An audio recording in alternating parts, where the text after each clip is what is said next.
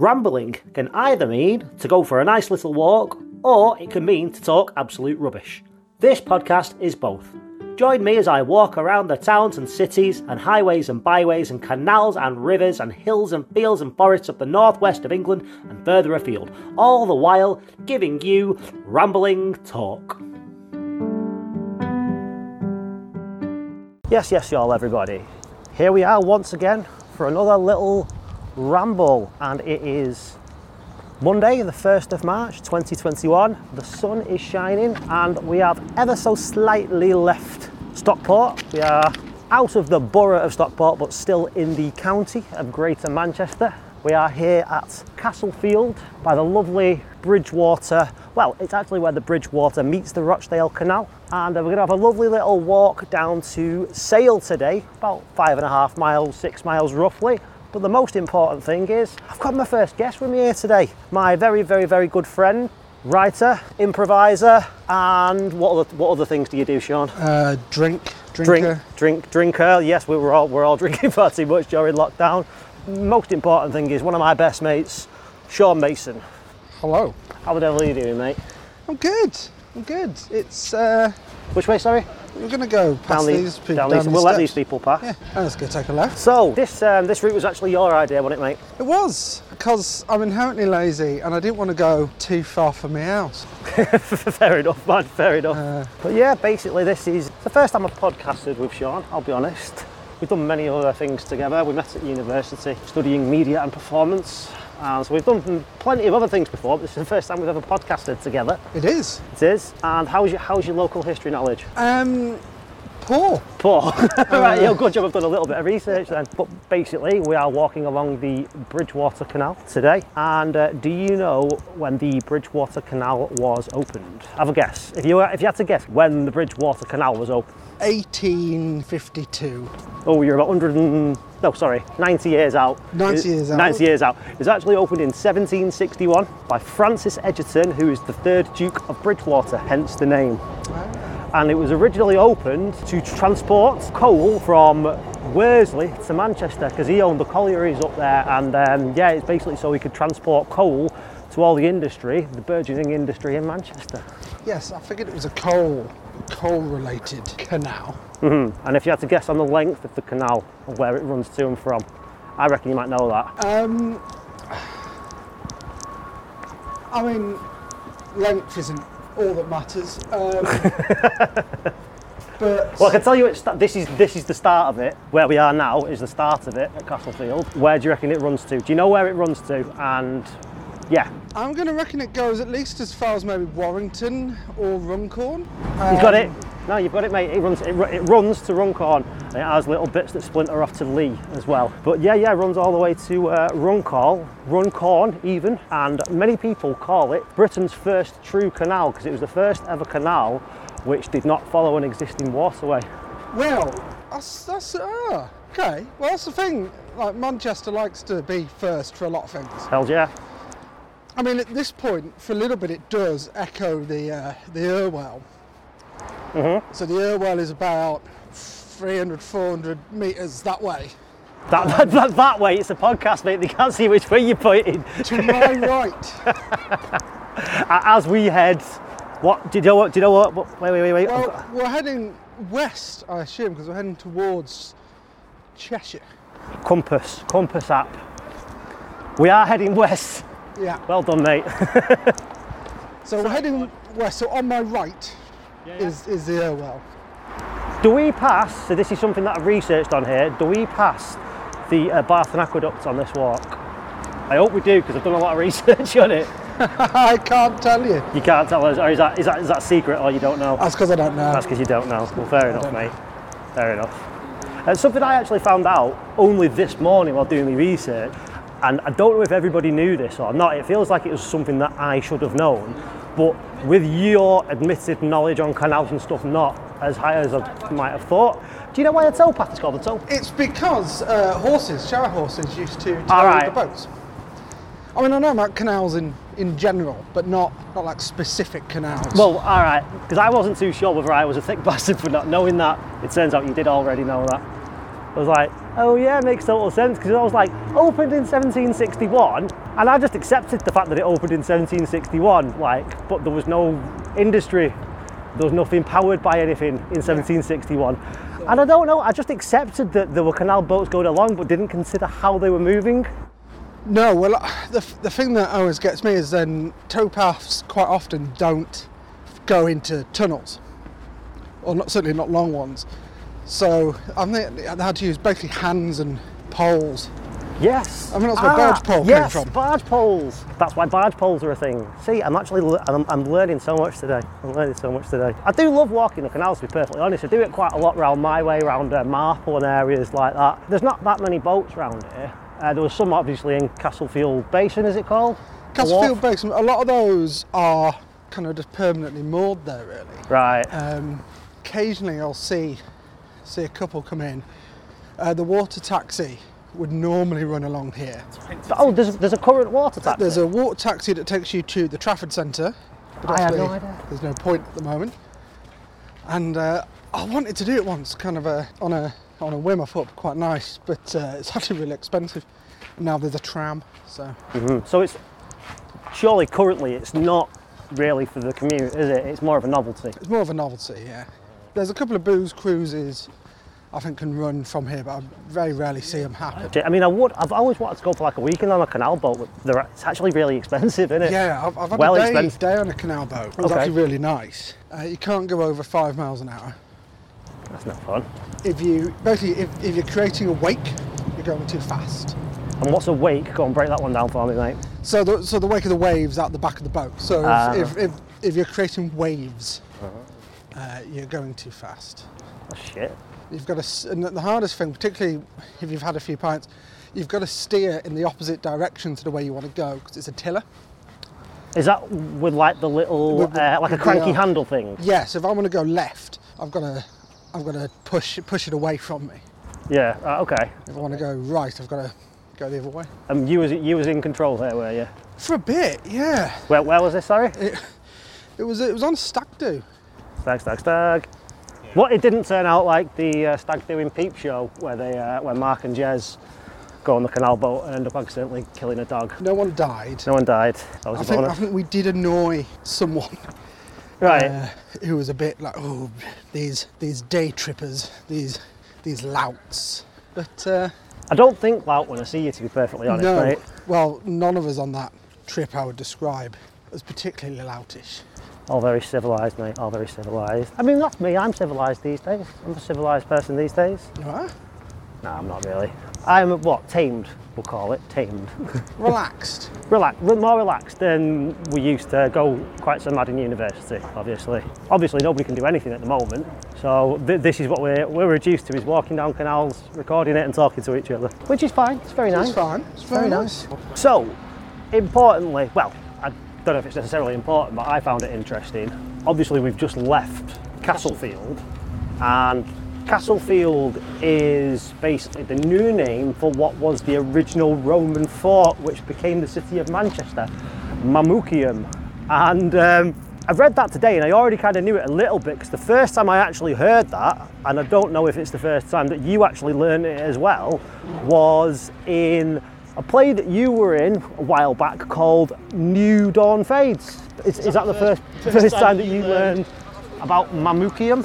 It was actually. I think it's the first time a lot of people potentially learned it, certainly in the cast. It was, New Dawn Fades was, to give it its full title, New Dawn Fades, a play about Joy Division and Manchester. So it was about the history of the city and how that had informed the band, what they were into, how things had linked together.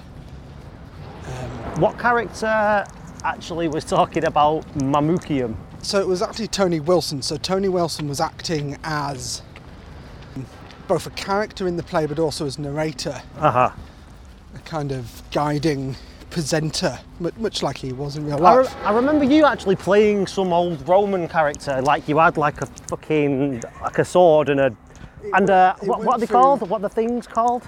Armour. Armour. Yeah, armour. Yeah, I don't know Breastplate. what kind of armour, but you were wearing armour and had a plastic sword and you had a helmet on as well, didn't you? I did. It was quite an expensive prop, probably the most expensive prop Right. in the whole play. The play went through many iterations, and I was involved in the cast from the start.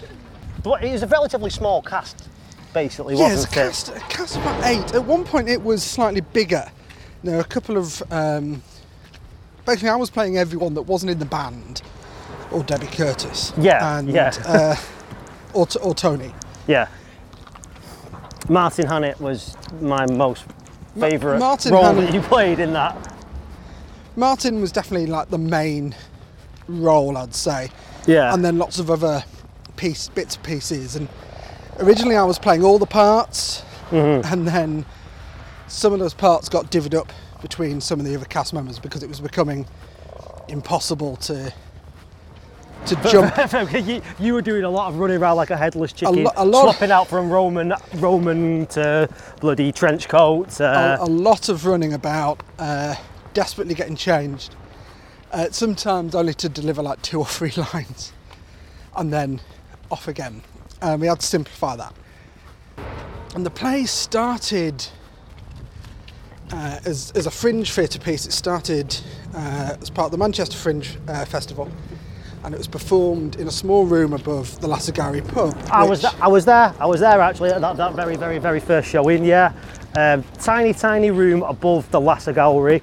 Lassagallery, you know, is still there in building, but Yes, maybe not it's in spirit. It's still a pub, but it's changed hands since. The performance space has actually just been turned into a little. Don't want to say function room because it's really too small for that. Yeah. But it's kind of what it is, and weirdly, the last iteration of the play we did back in 2019, we managed to do at least one tour a year since 2013. So yeah, I was involved in the play for 6 years. Wow, was it that long? Wow, Yeah. crikey. Sometimes felt longer. So the last iteration, which at that point there was only 2 cast members who'd been in the very first production, and that was Wow. me and Giles, Who played Tony? who played Rob Gretton, actually. So we actually directed the last production, and we ended up rehearsing in that room, and it was very strange because it had been turned into a black box theatre, wooden flooring, a little stage, a little kind of banked seating area, and this is a room that can only really fit Banked seating above the last. Yeah, it was just wooden blocks, but they could be moved about, so it was quite a surprisingly fluid space the way you could use it. You know, I did quite a few plays up there. But now the pub is owned by Green King, and Manchester has lost one of its great small fringe theatre spaces. It has. Basically, I mean, you're in some place to sort of discuss the Manchester fringe scene. You've been heavily involved in the Manchester fringe scene for the past 6-7 years, really, haven't you? Really? Yeah, there was. But do you reckon? Sorry to cut you off there, mate. But like, do you reckon we're going to see a fuckload more places shutting? Because I do. Like Gorilla, like it's not a fringe theatre venue, but like live music venues like Gorilla's gone. The British Other Deaf Institute's gone. I think some of those places managed to be saved, but then what happened since I went back into lockdown, who knows? Honestly, I don't know. There's some places I think will weather the storm and will come out the other side fine. 53-2, which is a great fringe venue, had just moved, and they were meant to relaunch last year. That's all just been put on pause. The King's Arms, I think, will be fine, which is another great pub and theatre venue. But there are other spaces that I do worry about, and I do hope they come through. I'm part of an improv comedy group, and last year, like a lot of us, we had really big plans for last year. We do regular shows at the Waterside, which is where this walk is going to wrap up, basically. And we were hoping to start at 2 new venues in the city centre.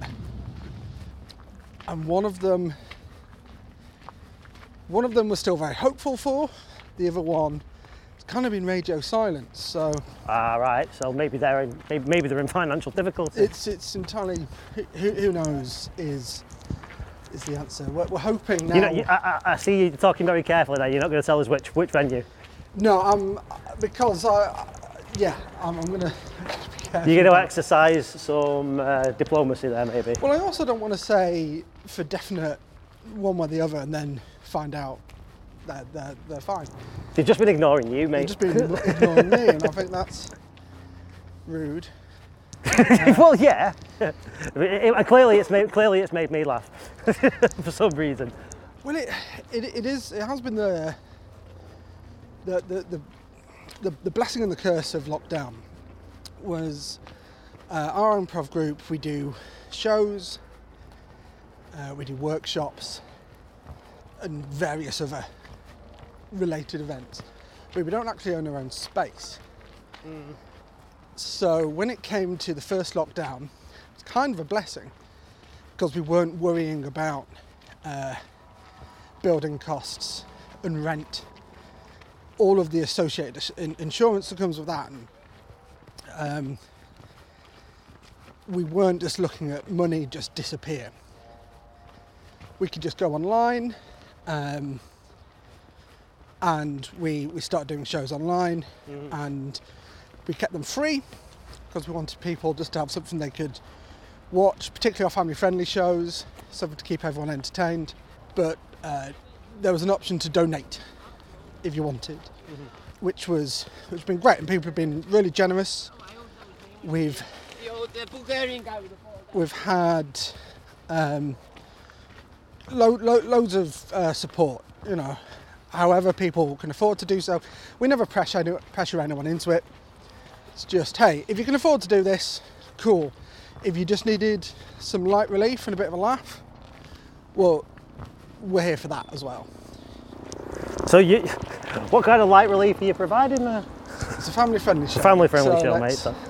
I couldn't resist making a shit wanking joke. I just couldn't. It's very much in my nature. But no, you very much embraced the online thing now, and pretty much quite early into the first lockdown you started doing them, didn't you? And you've done basically a couple of weeks for over 12 months now, haven't you? We have done nearly 150 online shows. Oh, right, really? Yeah. Which is kind of crazy, really, because like I say, we don't have our own space, so we're booked in where we're booked in. We'd normally do around 20 live shows a year, not including the Edinburgh Fringe, where you do about 40, and of other bookings and the like. But it has been kind of this kind of mad. We've got people now who have joined the group. Either just as lockdown was starting or not long after. A couple of people who've only ever done online shows with us because of these circumstances, who have now done more shows than some of the people who've been with the troupe for years. Wow. I mean, before you go any more into that, I suppose for those who don't know, just tell us exactly what Comedy Sports is and what you do, the main things that you do. But mainly the main premise of what a comedy sports show is, I suppose. Yeah, so Comedy Sports is an improvised show. It's all what we call short form games. So things like, if you ever watched Whose Line Is It Anyway, if you're old enough to remember that. Yeah, it's on Comedy Central. Yeah, it was on, the American version was on Amazon Prime recently. And it's short games and gags, 2 teams, red and a blue, competing for your laughs. We have a referee kind of keeping things moving, issuing any fouls, because like I say, it's a family-friendly show, so anything too rude or a joke that just elicits a groan, you get the groaner foul, and the audience get to decide who wins. Who's the funniest? Yeah, and it's just a really fun show. I mean, it's family friendly, which means it's a clean show. Anyone can come along and watch it, but it's not like a kid. It's not a kid show. It's just a show that everyone's going to enjoy. How long have you been doing it now? I've been doing it now since 2007. So yeah, 13, Wow. 14 years. Wow. I mean, this year is actually Comedy Sports UK's 20th year. This year, yeah. So we're hoping that our birthday show will be going ahead in November. We're also... Oh yeah. You'll be. I mean, here's me. Literally. Oh, there is some wood. Touch wood. Yes. Well, But yeah, you'll be golden by November. well, actually, our regular venue has got in touch to say they're hoping, or they're planning to go ahead with shows from May, which is when things are meant to open up again. So Yeah. No, excellent, mate. That's. yeah, Bet you're looking forward to it though. I am looking forward to it. It's going to be interesting in terms of a lot of improv groups around the world have these interesting splits in them at the moment where half the people in the group really adopted and embraced this. I'll let them go. I'm into that actually. I've done that. Sorry, just two lads cycle past. They've literally got like massive speakers in their pockets. But yeah, I'm into that. I've done that before actually. It's just like having a car radio. Yeah, It doesn't bother you too much, and then you're gone. You know, if you don't like the music, they'll be gone in a minute because they're cycling twice as fast as you're walking. Just thought I'd comment on that. Right, what was I saying? November. November, yes. So we're hoping that live shows can start again in May, and we're going to have this really interesting moment where, like I said, there's half of us have really embraced online and just gone for it, and we'll have picked up a load of bad habits because improv relies on a lot of eye lines and eye contact and connection like that, and online doesn't always allow for that. So we've got to relearn to be in the room with each other. And then we've got people who Haven't actually done in person. haven't done the online thing because it just wasn't for them. But there are a lot of people who, like you say, or a couple of people who have joined the troupe and have, done shitloads of these, Zoom video type ones, but haven't actually done in-person improv.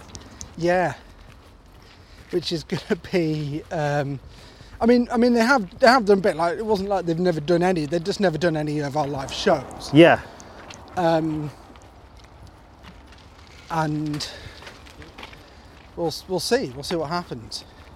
There's actually fish in here. Yeah, you'll start to see them the next couple of months. So when it was the first lockdown, me and my partner came down the canal quite a lot until more people started. So everyone cottoned on. Yeah, and then it was exercising. it was too busy and not enough distance. It's not too bad today. But yeah, we noticed, there's fish back at Castlefield, the basin where we kind of started. A lot of them spawn around there, so you'll see a lot of the smaller ones. But there's some I've seen like the size of them before around. They get pretty big in this canal, I mean, I don't know if I'd eat one, like. Oh no, I'm not eating anything out of the canal. But yeah, no, there's some pretty big bastards in there. Do you know what fish they are? Big? Big ones. I want to find out. I want to say trout. They look trouty. God, we could Google whilst we're going. This is a thing that people do during podcasts. It happens all the time. Just that I'm being my own producer here. So fish in the... You reckon the trout, yeah? I think so. Fish in the Bridgewater Canal. They were Various big. species, including rudd, roach, carp, perch, bream, tench and pike. So none of those are really None edible of those anyway. are trout. Carp then. Well, look, carp is edible. I mean, you wouldn't want to eat. You wouldn't want to eat a carp out of that scummy water there. Like, as I look at the fine skin of oil and crap that just glistens in the light. No, it's not particularly. Not many appealing. people. I mean, people in this country don't really eat carp. It's an incredibly fatty fish, and like I've never ate it myself, but it's actually a traditional Polish dish that you eat on Christmas Eve. Oh, yeah. As part of the you eat 12 dishes on Christmas Eve in Poland. That's the actual main celebration day, is Christmas Eve. I eat 12 dishes, none of them containing meat though. I think I'm getting this right, I'll have to double check with my mum, but yeah, 12 dishes, none of them containing meat. We do have fish, and it's something to represent the 12 apostles or something like that. No, not the 12 days. 12 days. 12 days of Christmas. Which are the 12 days of Christmas then? From when to when? Up to the 20, so would that be from the 13th to the 25th? Well, I'm trying to remember the last time my true love gave me a partridge in a pear tree. Yeah. And when they finished with whatever comes last. Oh, where am I going? That's something I never ever questioned. Which days are the 12 days? Well, it's all about 12. Is it 12 nights? So there's a cut-off point after Christmas, Right. which I think is in like the first weekend of January is when you have to take your decorations down, Right. or it's bad luck, or whatever the superstition is. Because Yeah, I like to mix me pagan and Judeo-Christian. I mean, you are guessing right now anyway. I'm absolutely guessing. I've Googled it, mate. That's what Google's for. The 12 days of Christmas is the period in Christian theology that marks the span between the birth of Christ and the coming of the Magi, the three wise men. Aha. It begins on the 25th of December and runs through to January 6th. Epiphany. Yeah, so that sounds about right, yeah. No, you got that mainly right, mate. I mean, I say that sounds about right after you've just Googled it. So I mean, it's as right as that's the correct. it's as right as www.thevox.com is, but that's what we're going on right now. Oh, we're passing Old Trafford now, aren't We're we? passing Old Trafford. We are the two least qualified people to talk about anything football, really. I have been to see. I did go to see a game at Old Trafford. Oh, yeah. When you was what? How old? 12. All right, okay. And you went with who? I went with my aunt's fella at the time. And I took a little gingerbread man with me. Right. That was my snack. I don't remember much about the game, to be honest. I remember it just being quite intimidating. At 12. At 12, yeah, because I think it's the biggest crowd I'd ever been in. Yeah. I think the biggest kind of rowdiest crowd. You know, they'd all had Yeah. Were you in the Stretford end? Oh, you don't know. I have no idea. Right. I was in an end. You were in an end with loads of big men. Big You smell the beer. who were really into football. And I kind of was into football when I was a kid. Yeah. I was kind of into United because everyone was. But was everyone? Because you're from Cheshire. near Northwich Yeah. originally. So pretty Were much, the yes. majority of people around there United fans then? I think Northwich is kind of halfway between Manchester and Liverpool. Well, Liverpool, yeah. So it was a fairly even split. But I only really remember people talking about United. Yeah. And yeah, I remember being very upset when England lost. I think it was Euro 98, 96, whichever one. It went to penalties and it was pretty close, and then we lost it. The one where Gareth Southgate missed? Yes. Yeah, yeah. Even I remember that. I was certainly under the water. It's actually pretty clear. It's actually relatively clear here, just near Old Trafford, believe it or not. Yeah. Yeah. I mean, I can see the silt and all the crap that's piled up. You can see how interested in football Sean is. He's distracted by fish. Immediately wants to talk about something else. Do you remember who they played? Another football team. So no. I want to say it was Germany or something like that. Someone listening to this will probably Manchester shout United out played names. Germany. No, so I was still talking about England. No. When you went to go see United, do you remember who they played? All I remember about that day, other than my gingerbread man that I ate, was on the way there'd been a car crash.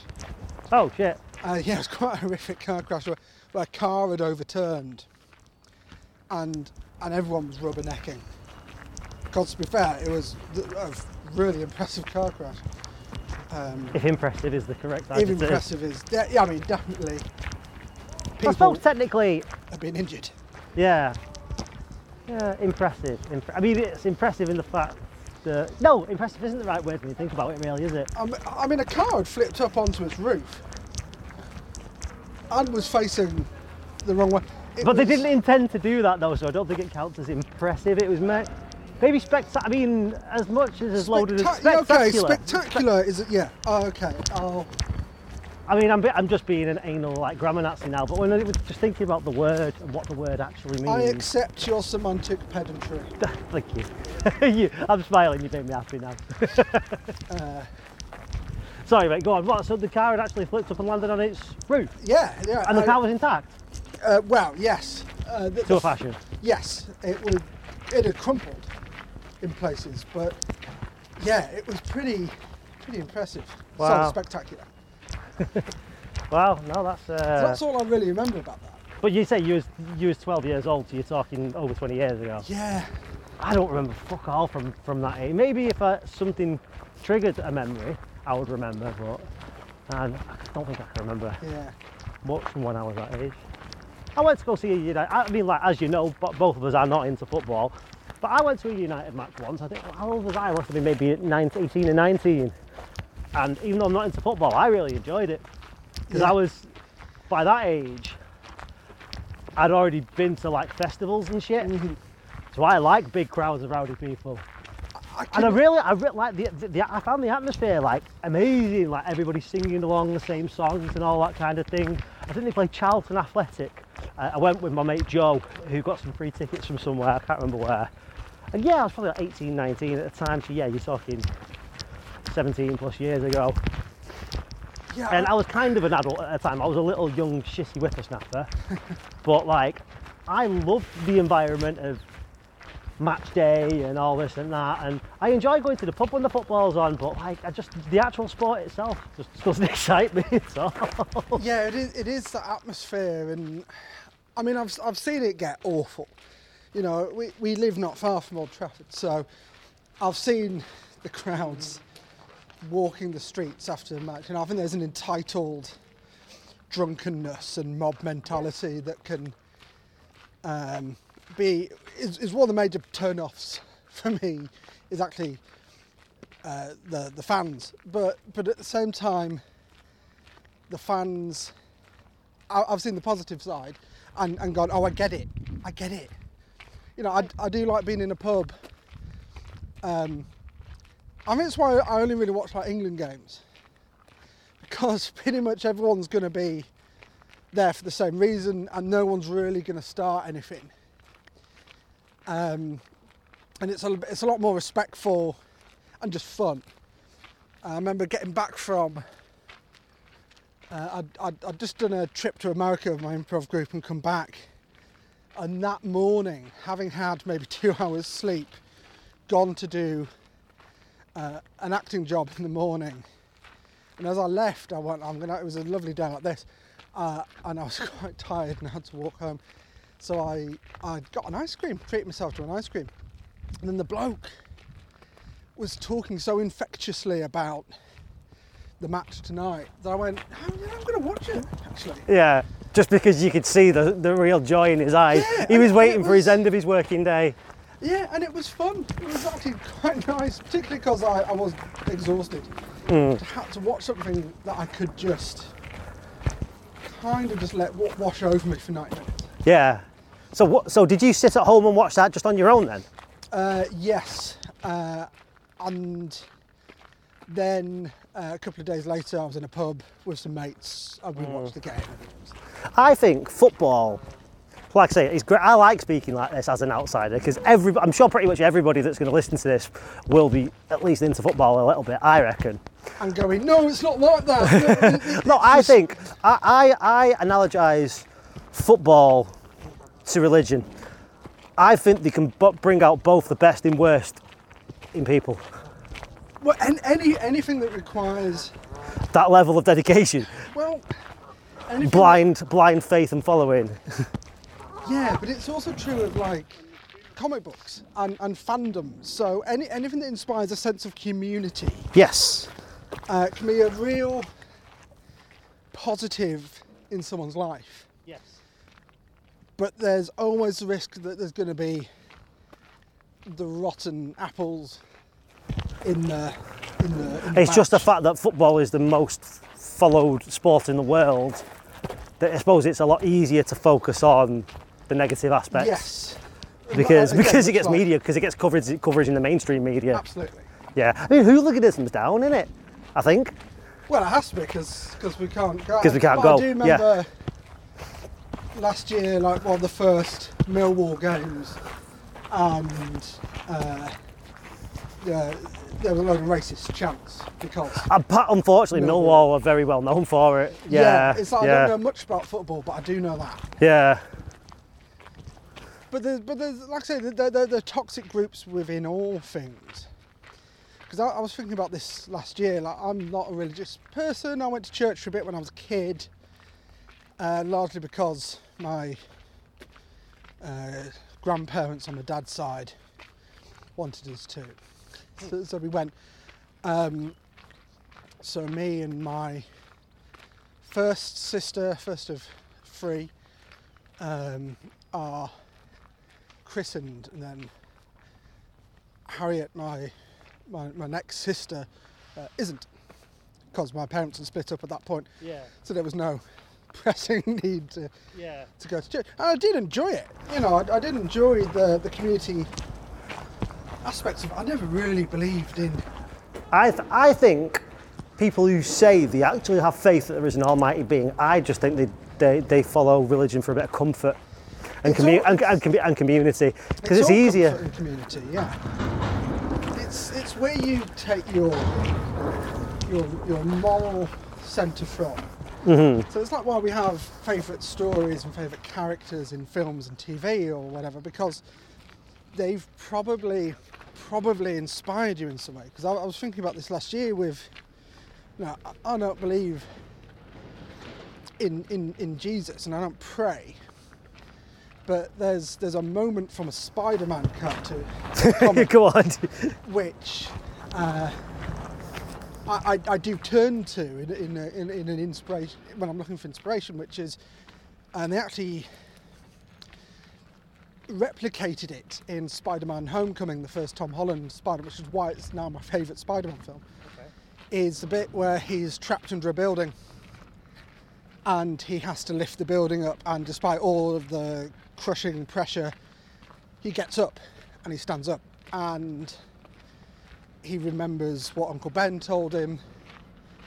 In the film, it's what Iron Man tells him, and he goes, he stands up and he keeps going.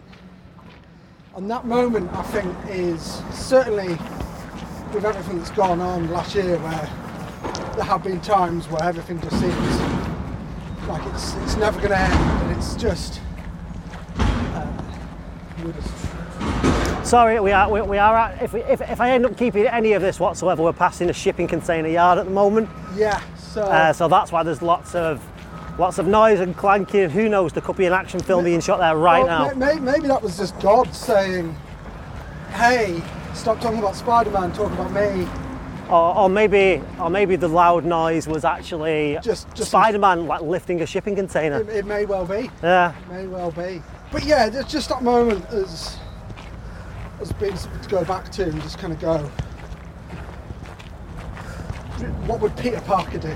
But I'm sorry. How was that? Was this analogous to a Bible story, or was this? No, just in terms of like, so whenever I need some inspiration or just a reminder that yeah, things can be pretty shitty, but you'll get through and you'll survive. You just have to pick yourself up and keep going. People will turn to the Bible to get the same Right, I see, but you would much rather turn to Spider-Man. Yeah. No, whatever works for you, mate. Most certainly, whatever works for you. I like that. For some reason, I do like, like superhero films and shit like that, but I don't know what it is. I can't connect with them on that level. I don't know what it is. I enjoy them for what they are. I don't know. I just can't connect. I can't connect with them on that personal kind of human level a lot of the time, because these big fantastical. A lot of people use those kind of films as a form of escapism, whereas you've just said you used it for the fucking opposite. Well, no, primarily it is escapism, but I mean the point of the analogy I'm making is that is a particularly inspiring moment to me. So yeah. That's just a reminder that, I do not have the proportional strength of a spider, but just keep going. Yeah. Things are going to be fine, and people will turn to Jesus for the same reason, or they'll turn to football. I'm sure there's the people who inspire them. The people who have a bad season and then pick themselves up again. Have you seen the film Looking for Eric? I have seen the film Looking for Eric. There you go. It's very much the same thing. Yeah. Brilliant film. Love that fucking film. I mean, is there someone in wrestling? I feel that would be your... Oh, from a character standpoint. Mick Foley. Mick Foley, without a doubt. First in his sort of Mankind iteration. And his character was... His character morphed, basically, but what his character came to become was somebody who always came back. And this was somebody that would take a real physical beating, like a real hard physical beating. You must have seen the Hell in the Cell, or at least seen clips of the Hell in a Cell where he gets thrown off the top of the cell. And yes, I've seen that clip. Basically, he was well known as somebody who would take a very hard physical beating. Yeah. And somebody who just did not stay down. Basically, somebody who did did not stay down. And through reading his books as well, like Mick Foley, the person who played the character, if you like, and all the shit he went through to get to that point in his career, like all the, hard roads travelled and not getting paid any money and physically taking an absolute kicking, and in the end, he won. He got the WWF at the time championship. And I take a lot of inspiration from that, because he's somebody who never gave up on his dream and wrestled in his way. Like, a lot of people called him a glorified stuntman, this and that. Yeah. You're not a wrestler, you don't know the technical holds in this. Like, you just get your ass kicked and you're good at getting battered. That was it. I don't know, I kind of took a lot of inspiration from that. I don't know why, in a kind of sick way. Well, it's because it's the storyline you're taking from. So it's not the physical act of having the shit kicked out of you. Yeah. It's the getting up again. Yeah, I suppose it's the not giving up on your dream and your aspiration. So yeah, Mick Foley is your Spider-Man.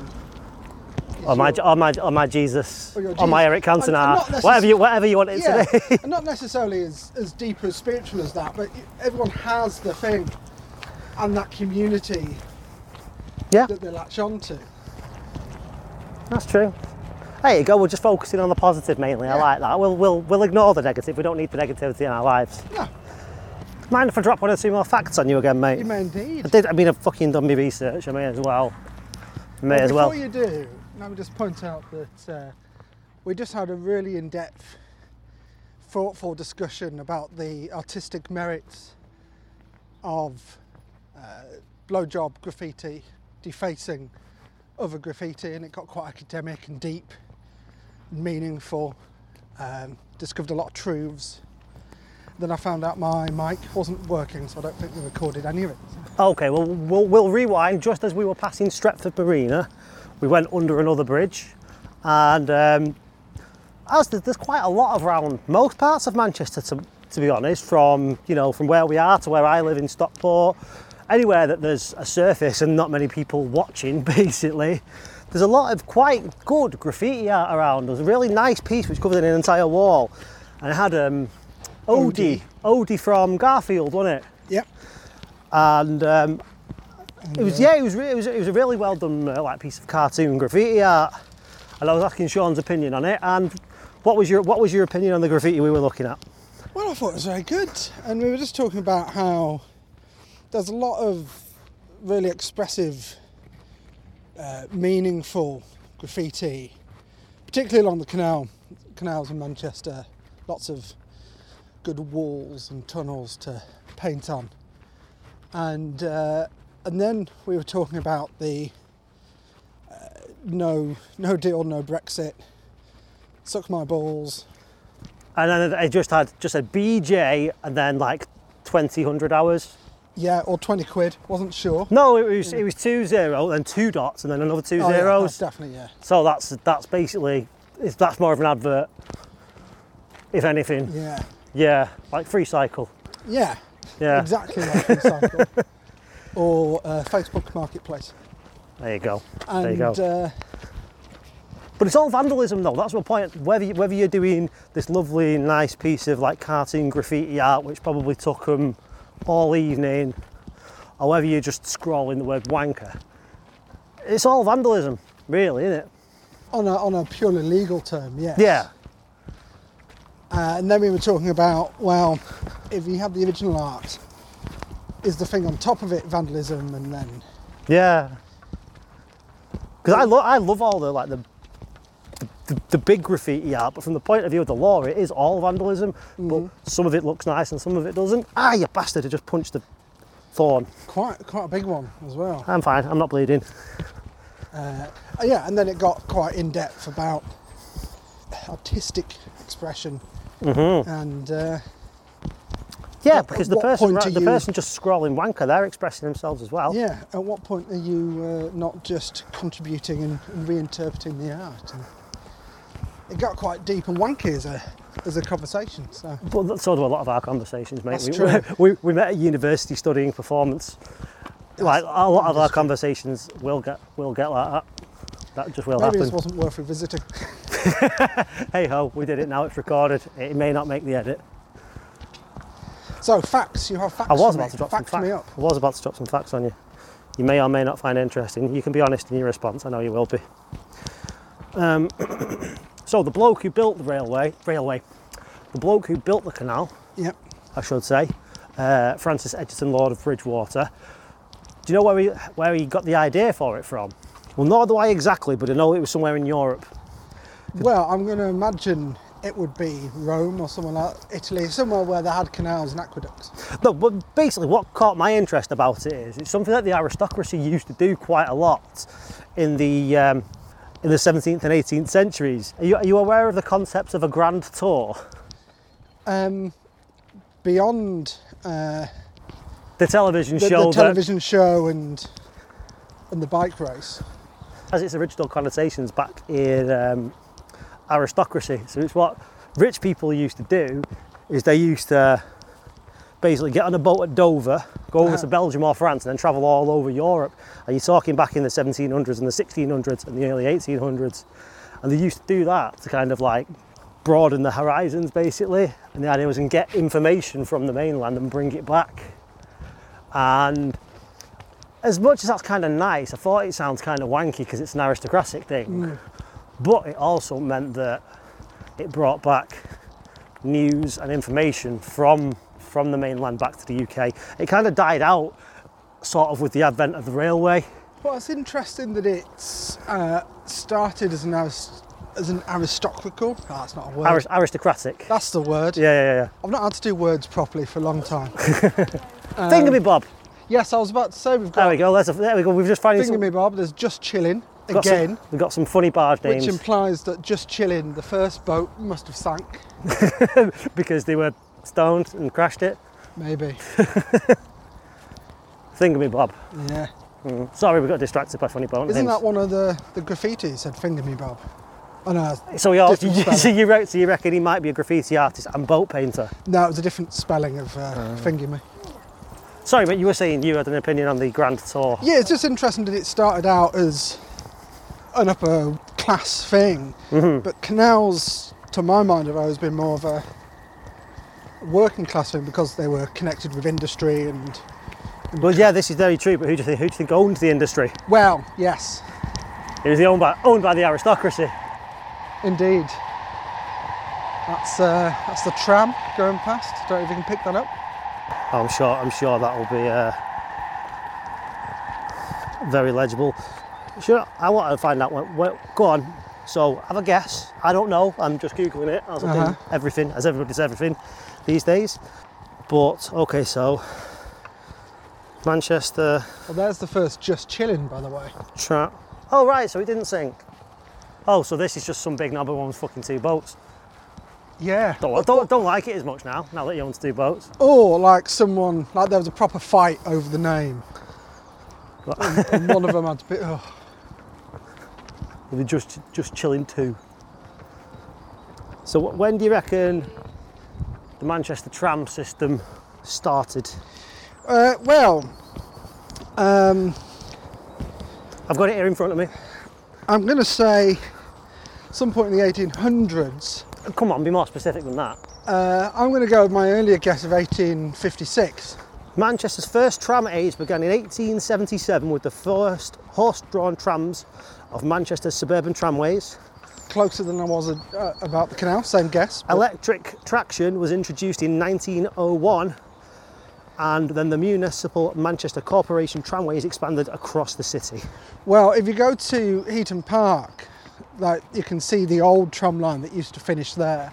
Cool. And they've got a little museum where they restore old Yes, I've been to that trams actually. and chassis. And No, I've not actually. I've been to Heaton Park and seen that last year when I couldn't go inside. no, you can't go inside at the moment. When it does come in, particularly if they're working on there, the people who work there do it for the love. They're all volunteers, and they're always quite happy to have a chat and talk you through what they're doing. And I'm always fascinated by people who just want to share the thing that they love doing. No, that's true. That reminds me of God. So it was the last sunny holiday I went on. So I think that was 2018 or 2019. We went to Greece anyway, mainland Greece. Yeah. And as is my way, I don't like picking sort of popular kind of tourist destinations that most English people go to. It was a tourist destination, but it was mainly frequented by Polish people, Russian people, Croats. Okay. So like there was hardly anyone there English. But it was a little town called Leptokaria, which is on the coast in Greece, just not too far at all from Mount Olympus. That was one of the reasons I went, because we wanted to walk up, or at least partially walk up Mount Olympus. But there was like a bloke who ran a geology museum there in the town, and we're out of season as well, so there's hardly any bugger around. And we looked it up online, and it was like open between 12 and 4, and then it was like reopens at 8 p.m. I was like, what kind of museum opens from 8 p.m. till midnight? Maybe they have late sessions, like there was no one there. It's only a kind of put everything away and turn it into a restaurant and bar. No, they didn't actually, but it was just this one bloke there who was a professional archaeologist, right? And it was just him. And the fact that we came along, he was so happy to see us. He was showing us all these fossils. He gave us like a pretty well presented show.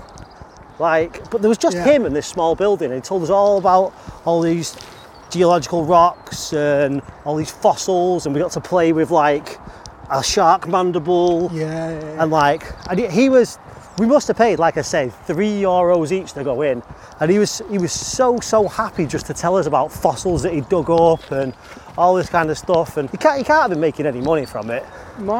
He showed us his he let us have a look through his telescope, and even though he wasn't an astronomy guy, he was showing us like what are all the Well, if it sounds if he's a professional archaeologist, just a side hustle. Yeah.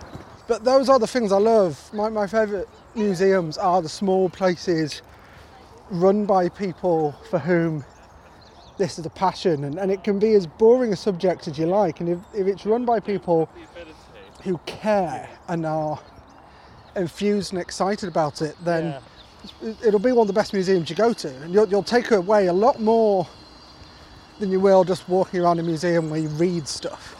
I agree. It's a shame we're walking down a canal today. I've done a little bit of cursory research.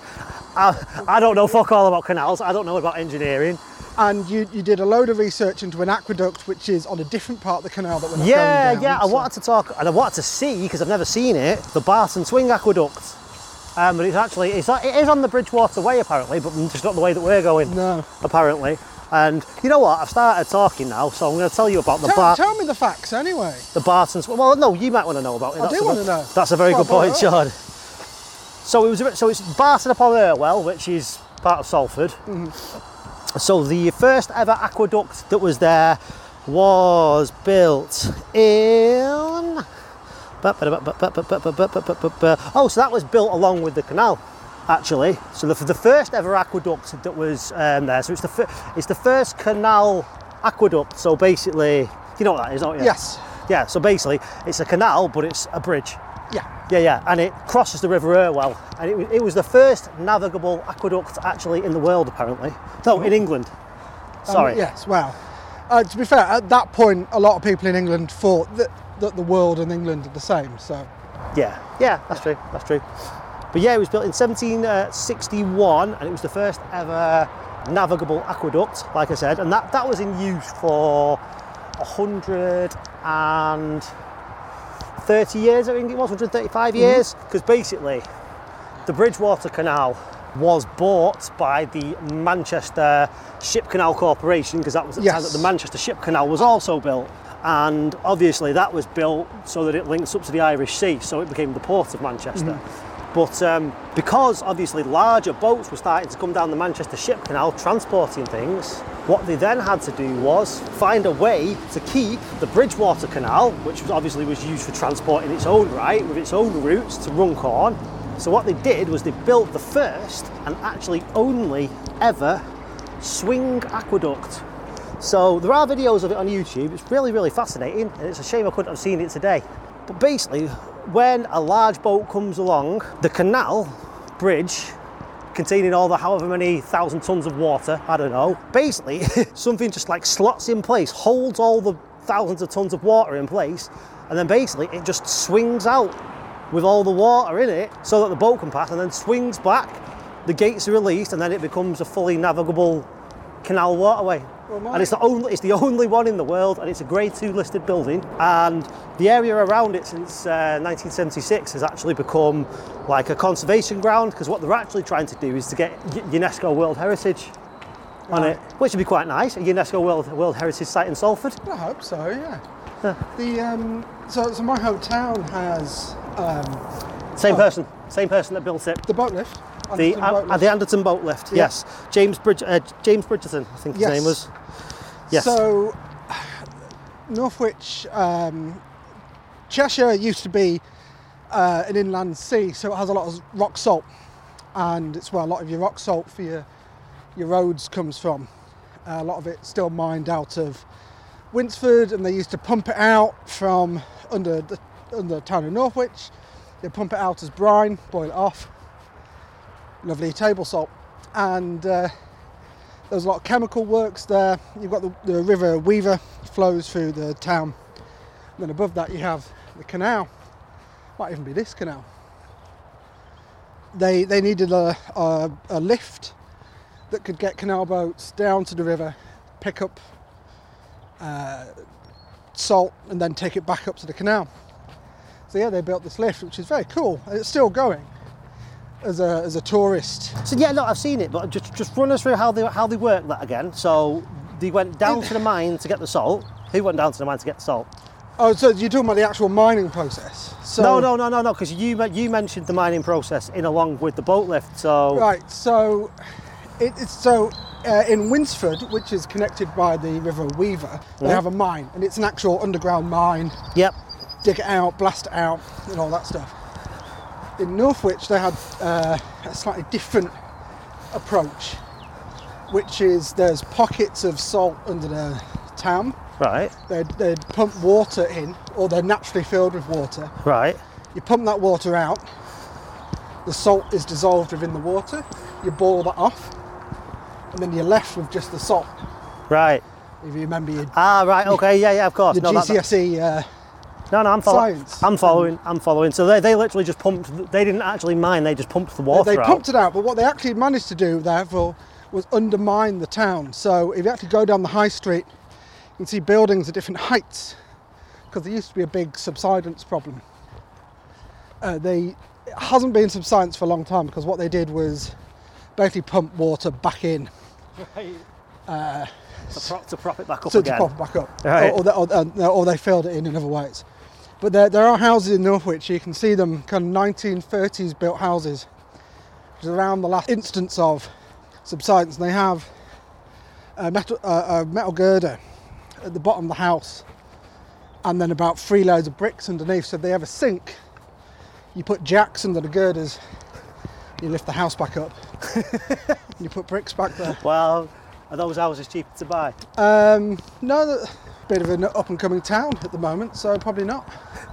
Cool. Now it has excellent rail links to various. Are you major moonlighting cities. for Northwich Tourist Board? No. You're just picking up the hometown. That's absolutely fine, Absolutely mate. do Northwich in half a day. There's the Weaver Museum. Right. It used to be the Salt Museum. Now it's just a general Weaver Museum. Okay. Lyons Salt Works, which is where they used to pan and boil off the salt. And then the Anderton Boat Lift, which, like your thing, they'd sluice off the water, they'd lower down the whole thing, and then they bring it up. And if you're really into your boat lifts, or just technological things, someone had to figure that out. Yeah. The Falkirk Canal in Scotland, there's the Falkirk Wheel, which is a boat lift, but what they have is they have 2 troughs. And they're both filled with water, and it just rotates. Wow. So the bottom level becomes the top level, Right. and vice versa. They just rotate it, and it's water powered. So they just take water from the canal, redivert it into the wheel, and then the weight changes, Yeah. and it just slowly. That is cool. Yeah, it's actually really, really impressive piece of Engineering. Wow. Amazing. And you know, if you're suitably enthused about something boring, it's Well, no, it's not. Fascinating. Like you said before, anything can be boring or interesting depending on who's telling you. yeah. And some of my favourite museum experiences. So I went to the Kurt Vonnegut Museum in Indianapolis. Kurt Vonnegut is one of my favourite writers. We share the same birthday, day and month. He was considerably older, but it was from Indianapolis. So I went to the museum. It's only like 2 rooms, and basically you just get like a personalised tour. Cool. And they just show you bits from his life. I've been to some great museums that are just very small, of no real. You know, they've picked a small thing and they've really focused in on it. I'm all about small ship museums. I'm from Stockport. Like, have you been to the Hat Museum? I've not been to the Hat Museum yet, but It's- it has long been on my list. It's not that impressive. No, well, what I've found is, like, I've been to the Pen Museum in Birmingham, I've been to the Pencil Museum in, There's a I knew Keswick. there was a pencil museum. That's in Keswick. yes. But there's actually a pen museum It's, as well. You'd think they would just put those in this. You think they would just become one museum. Well, again, it's The museum all about, of writing implements. it's all about the local industry. So Ah, I right. feel like in Cumbria, it was the lead that goes into pencils, a lot of it was produced in the area. All right. Okay. And the Pen Museum in Birmingham was a factory that used to, I think it still does make fountain pen nibs. So again, anything with some real artistry and skill and history can be fascinating, but it all depends on the people running it. So if they're, like I say, really enthused about it, you'll have a great time. If they're just kind of there, but it's the job. I think I went to the Hat Museum when I was little, and maybe because I was little, they were a bit more enthusiastic about telling me about the hat industry. And I remember learning quite a few things there that, are still sort of like pub facts that I say today, like the mad, they'd say mad as a hatter. I'm pretty sure I learnt that there, Yeah. which they say came from inhaling mercury. Right, yeah. Which, yeah. So obviously, hat industry. I can't remember what it was used for. What was it used for in hat industry? Oh, I've gone off topic slightly, but there's no beavers left in Stockport because they used beaver pelts For the hats. for the hats. Yeah, all from down the River Mersey. And I'm pretty sure they softened it in urine as well. It was softened in urine. Yeah, urine's used for quite a lot of things, actually. I mean, like I said, I don't know how much fact is in this, but most of my facts have only been half research. Well, that's where they're saying apparently, I believe piss poor comes from, isn't it? Oh. Because, no, not piss poor. No, that's probably an extension of that, of not got a pot to piss in. Because apparently, like I say, not fully researched, but apparently, people who were really hard up used to sell their piss to industry. Right. Because it was the ammonia was like used for like softening beaver pelts or whatever. Yeah, and I think it's used in leather. Yeah, I mean, but obviously, if you're literally selling a pot full of your own piss, you're not going to get more than a couple of pence for it, are you? No. So therefore, so poor that you do not even have a pot to piss in to sell your piss. Wow. So I've learned something. But yeah, sorry, so I went there when I was younger, and I remember it being a lot more impressive. And then I went a couple of years ago with my wife, and I couldn't even find a volunteer to tell me about anything. There was the people that let me in, and then there was a load of old machines and plinths with info on. Yeah. But there wasn't really anybody around to tell me about what I was looking at. I think that's because obviously it'd fallen on hard times. People weren't going, so therefore, they probably couldn't employ somebody. You need that person, you need that kind of mad old bastard. Their whole life has been. Yeah. And probably, either worked in that industry when it was an industry, or is the son of, or the daughter of. Yeah.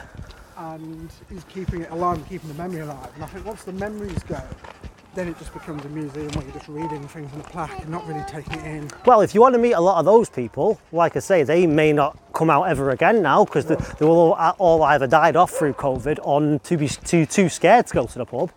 But used to hear a lot about that kind of thing from old fellas who would sit at the bar at the pub all day.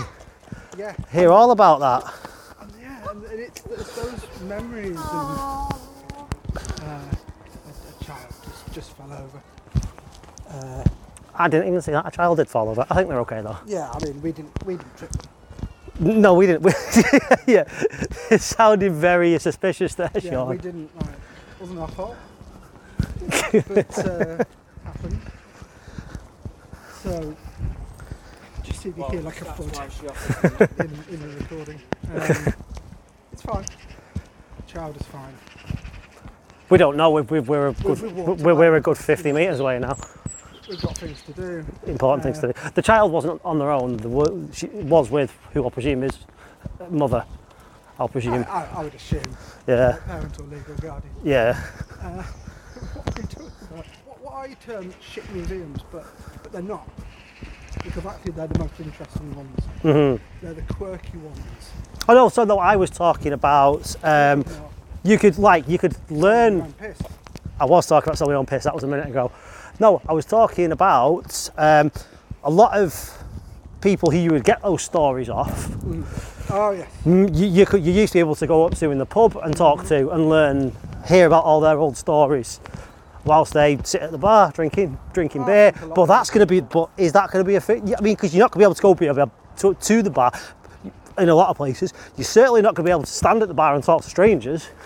I think that it's going to come. It's not going to come back straight away, but that is going to come back because we are social animals by our nature. Yeah. Going all the way to what we're talking about, people finding community in something, whether it be Christ comics or football. Yeah. We are social creatures, so it will happen. But we have lost some of those moments and those opportunities. Yeah, which is a shame. But it's not stopped anybody. Not stopped everybody. There's plenty of people out drinking on the streets as we speak. Well, can't say I've not done it myself. This brings us to We're here. We're at Sale. We are here at Sale. And yeah. So this is going to conclude our walk then, will it? I think so. Right. It's the furthest I've walked in weeks, and I'm surprised I made it this time. You did fine, mate. You did fine. Listen back to this, it's just some wheezing. No, you did fine, mate. You did absolutely fine. A nice swift 5.5 from Castlefield in Manchester to Sale. And we are right by the Sale Waterside. Is it the Art Centre? Is that what it's called? Yeah, this is Waterside Plaza, opposite Right. the King's Ransom pub. That's the railway pub. And yeah, it's the Waterside. where sometime soon, I'm sure you hope to be performing some improv. Hopefully from May, we'll be back. Tickets will be available soon. But I mean, I'm not just, I mean, obviously I'm bigging up Sean because he's one of my best mates. I'm going to get a cheeky plug here. But especially if you've got kids, and I know some of the people who listen to this have kids, watch Comedy Sports. So it's Comedy Sports with a Z. Yeah. If they YouTube that, will it just come up, or are they better off using something else? There's actually loads of Comedy Sports teams. If you just search that, we'll certainly be one of the highest ones that come up now, just because of the sheer amount of online shows we've done. But if you do search youtube.com/CSZUK, takes you to our page directly. And yeah, no, honestly do, because if you enjoy funniness and randomness, and one of the main things is if you're playing it with your kids, or if you're watching it with your kids, I should say, they make up what happens. Basically, it's based on suggestions. So if your kid wants to put in a suggestion, there's a good chance that suggestion will get used in a scene or a game. And it's funny for the adults as well. It's usually topical stuff as well a lot of the time as well. So yeah.